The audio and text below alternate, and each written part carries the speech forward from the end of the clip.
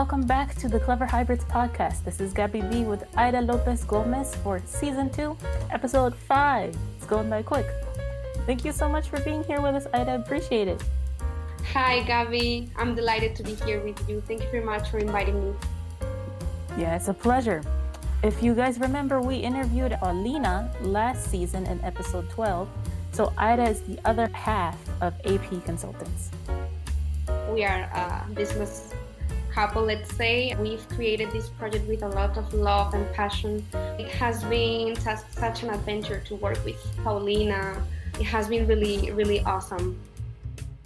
Yeah, it's amazing what you guys are doing for the Hispanic community. You're living through one of your projects right now. The situation in Madrid, your hometown, is going into the second wave of COVID, and you just recently did some course studies with Harvard Medical School coping with stress of coronavirus and the mental health effects of the COVID-19 pandemic. What are some of the factors you learned in those courses that you're seeing play out now?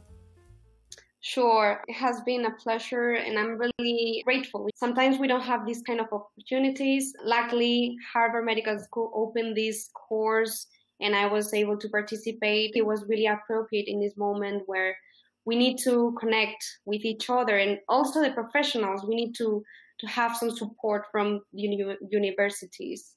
I had the opportunity to learn some of the ways in which we can cope with coronavirus, more specifically with the psychological impact. If we create a magic button or maybe a magical app where anybody who download this app could switch off the anxiety, do you think we will become millionaires?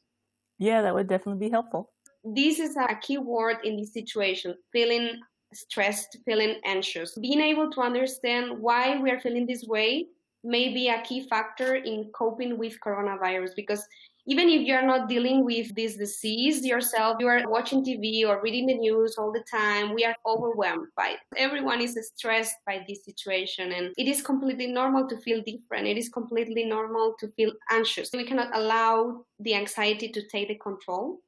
Otherwise, it becomes a challenge. So ask for help.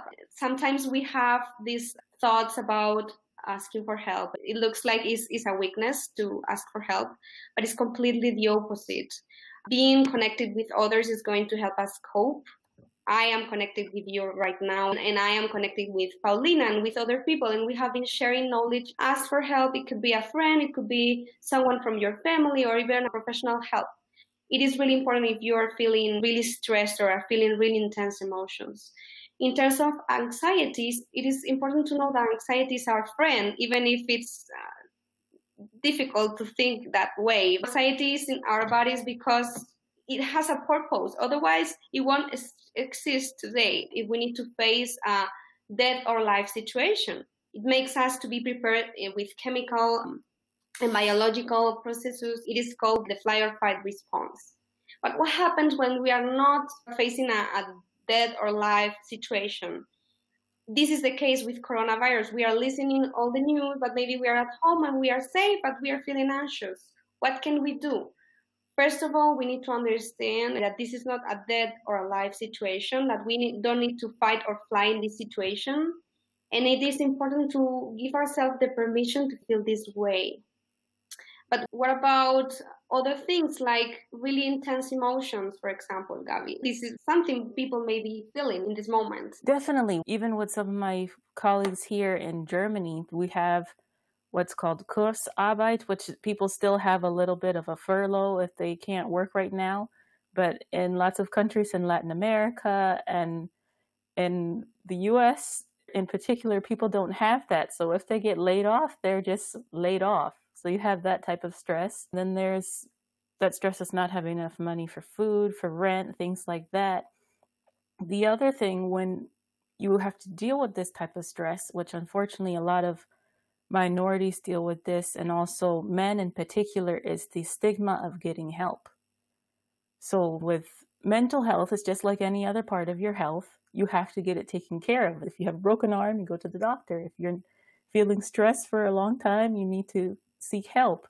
So it can be something that's private, but you still have to get some help for that. What do you do to help your clients to get over that first hurdle of feeling embarrassed?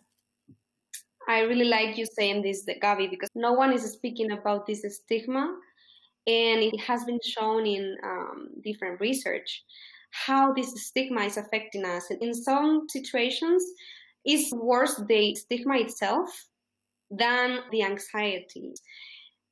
We need to be able to address this situation about the stigma. We need to be able to, as a society, be more open. So what we tend to do is be always open whenever we have a situation in which we have clients that they are feeling stressed with the stigma. Is we need to allow us to be humans. We need to allow us to not be superheroes. I feel anxious sometimes. I feel depressed sometimes. 1 out of 4 people is going to experience a mental disorder. So if you're in a room full of people, 1 out of 4 is having or will have a mental disorder. This means that you are not alone. I think we need to give this kind of messages. There's actually a really good campaign, I think is from Scotland, called See Me, which is fighting against stigma. I think we need to create this kind of campaigns, fighting stigma, for sure.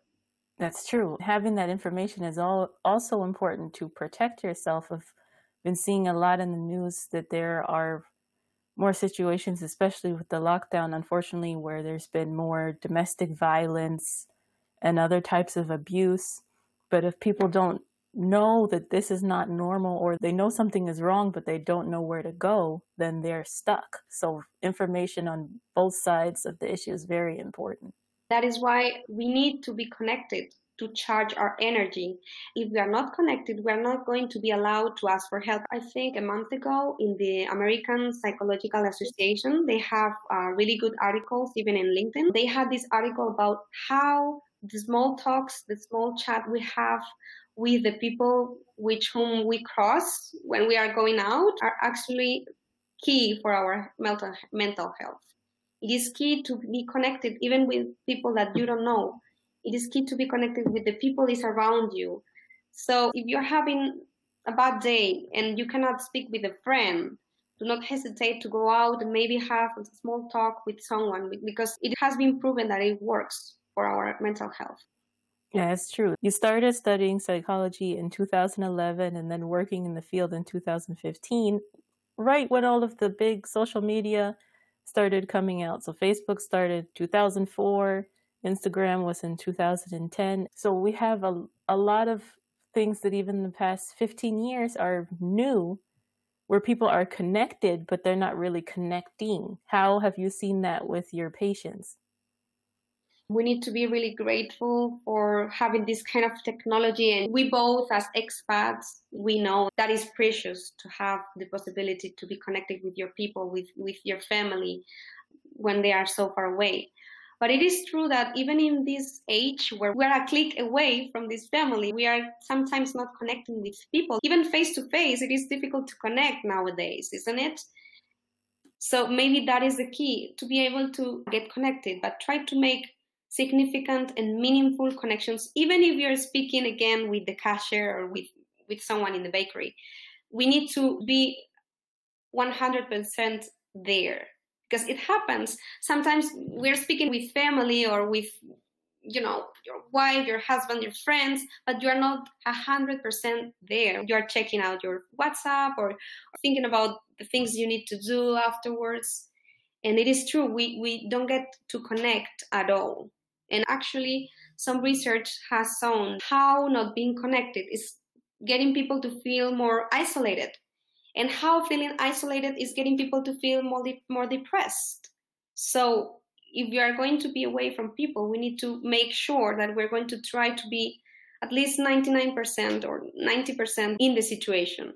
Yeah, that's definitely true. What would you suggest to someone who might be going through a lockdown? How can you have a meaningful conversation? We may need to go case by case. This depends on everyone's situation, but for sure, try to decide the time in which you're going to do it, because if you're trying to call your mom and right after the conversation with your mom, you have an important meeting, you're not going to be there 100%. You're not going to be enjoying your mom in that moment.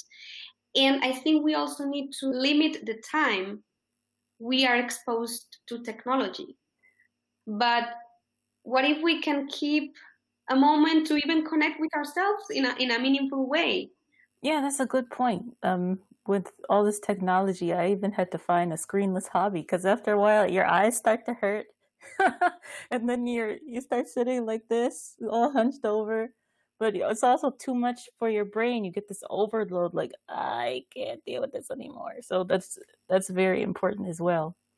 It is true. We cannot spend 8, 9, 12 hours with screens because it's really addictive. The dopamine that your brain is going to secrete is going to be a really huge amount. The thing with dopamine is going to make you do it again, and it's going to get you activated, and then you're going to go to sleep, and then you're not going to get any deep sleep. You're going to be trying to check your phone again. So I think we really need a schedule for screens. That's true. Rolling back a little bit, talking about the importance of information here, you and Paulina just started your own podcast about psychology in Spanish, which is amazing. But why was that important to make something like that? Why is it so important to have access to information in your native language? That is a really good question, and I really like that topic. Sometimes we tend to look for people who speaks our language or who understands our culture. But I think culture is something which needs to be addressed always in therapy. And it is important to have the other person understanding that we are dealing with this situation with having a different culture. That may be addressed for sure. I have been living in Boston for 2 years, and I have experienced this situation myself. Sometimes I was going to the doctor, or sometimes I was doing my errands.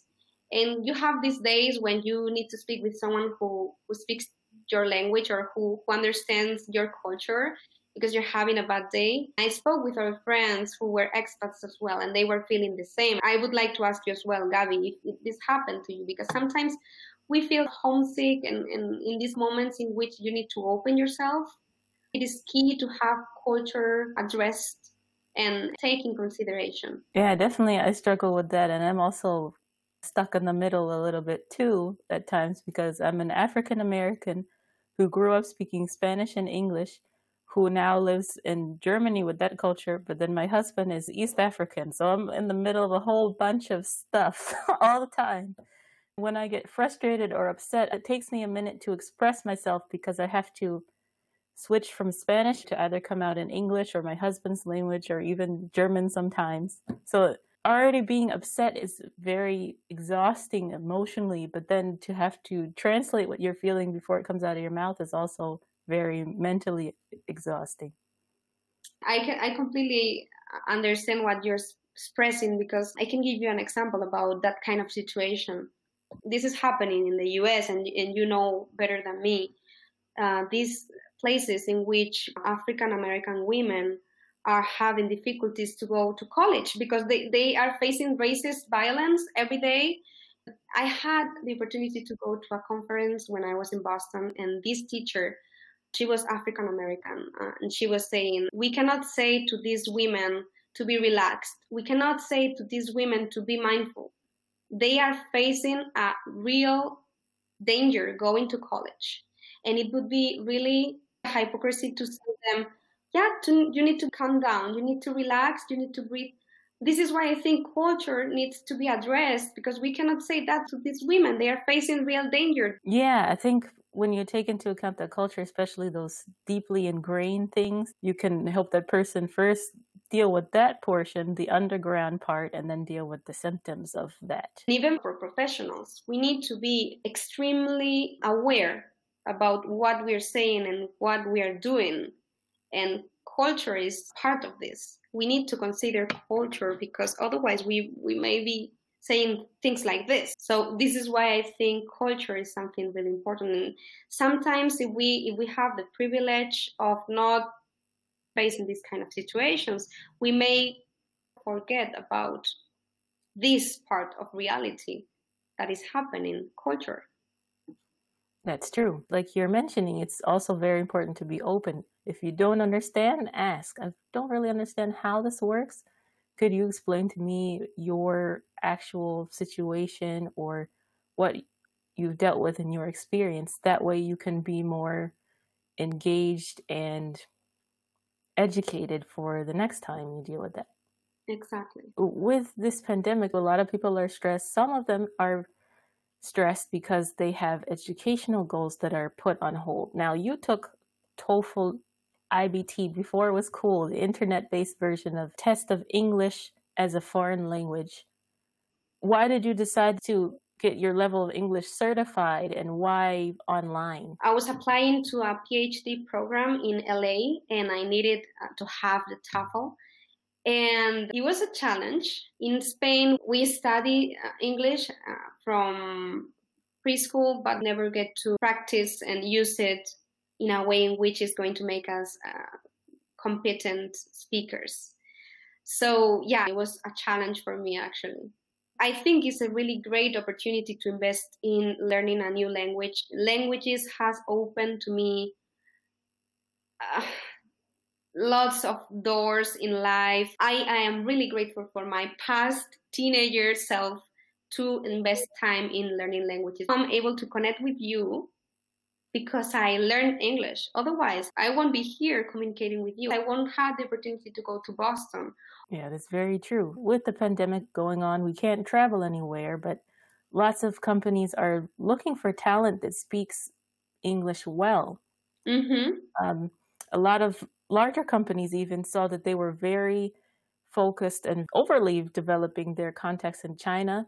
So now they're trying to open it up a little bit. The big one, especially for companies in America, are people who can speak Spanish, mi gente. Are you paying attention?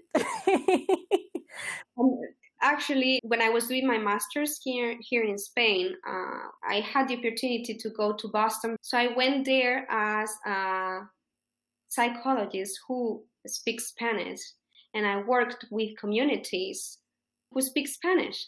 That is why I'll get that work, because I was able to speak English and to speak Spanish. And it was huge because when I was in Spain, I wasn't feeling that my mother tongue was going to help me to help people. And then I moved to the States, where I found that I was able to work with Spanish, with my language. So having both was the key.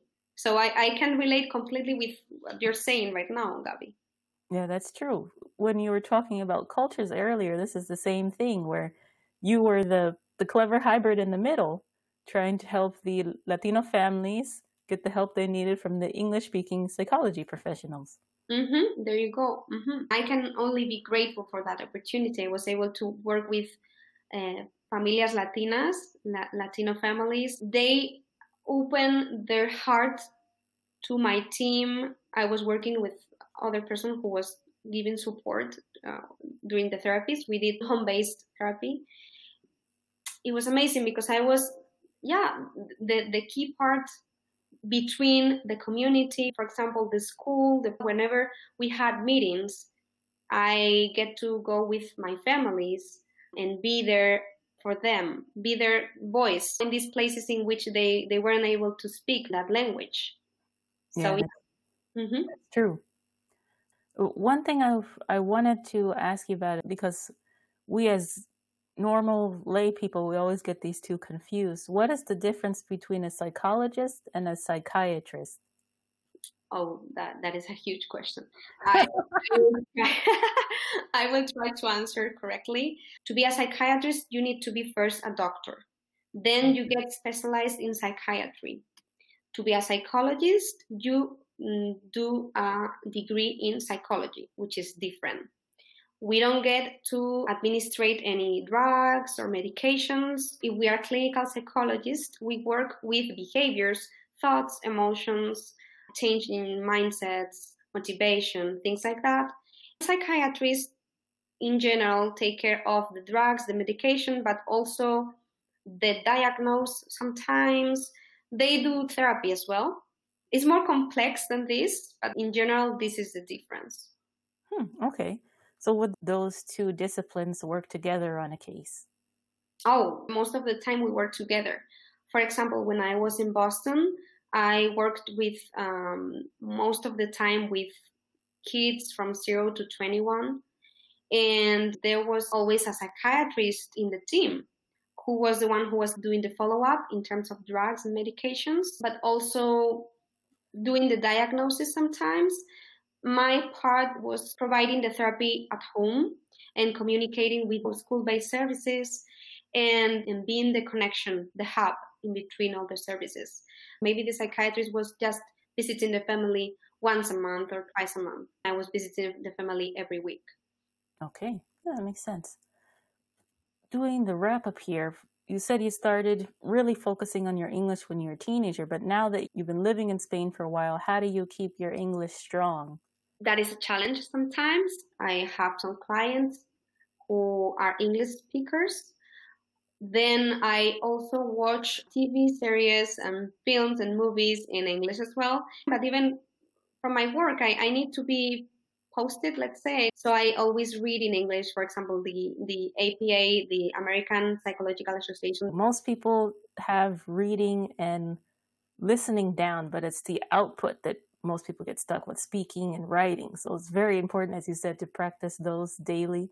I have the same problem when I'm studying one language that I start to forget words in the other one. So you have to make some time to refocus your brain. For Spanish speakers, the challenge is the accent sometimes. We become stressed and worried about how is that going to sound.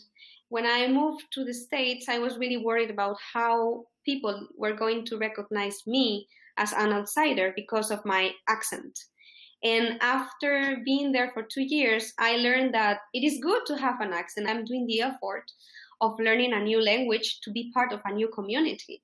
And I think that is something that you actually can be proud of. You cannot erase your background. That is your accent, and it's good.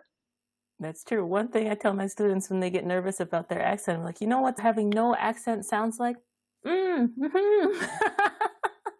Everyone has an accent, but it's the pronunciation that we should be thinking about. What happens a lot with Portuguese, Spanish speakers, any language really, is they bring their pronunciation from their first language over to English, and then some words are not understandable. Or even writing, if there's a B or a V or a P or T or D, those are usually the ones I see that have some issues. They can sometimes get switched. So those are the points that most people should be focusing on. But enjoy your accent. It's cool to be dealing with people from other places. For Spaniards and for Spanish speaker, it's difficult to pronounce the SH sound. English, for example. I was really worried. Once I went to the court to represent one of the families with which I was working, and I was really worried about that. They completely understood me. I was speaking and they were getting the information I was saying, and I was not pronouncing everything perfect. Not even my grammar was perfect, because it is difficult to do it perfectly, but everyone understood me. Definitely. Most of the time, people are very helpful here in Germany too. But we'll end with that great point. Thank you so much, Aida. How can people get in touch with you and Paulina? Where can they find your podcast? Sure. We are online. We are apsychologyconsultant.com. And we also are in Instagram, Spotify, LinkedIn. We have our podcast, which name is Full Disclosure with Con AP. And remember, mi gente, este podcast es en español, si quieren ayuda con su salud mental. We have our last episode in English. We've interviewed a journalist, and that is in English. So we have some interviews in English as well. Ooh, fancy. Okay. That was a pleasure to be here. Thank you very much. And I was here 100% all the time, and it was meaningful for me. We were speaking about this, but I want to tell you that it was really good to be able to connect with you. Well, thank you. I really enjoyed it as well. And for those of you out there that are watching this with us, if you'd like information on how to become a clever hybrid like Aida, whether it's an English course or editing of your writing, helping your team, please feel free to contact us on cleverhybrids.com. But until next time, keep learning by doing and asking. Hasta pronto!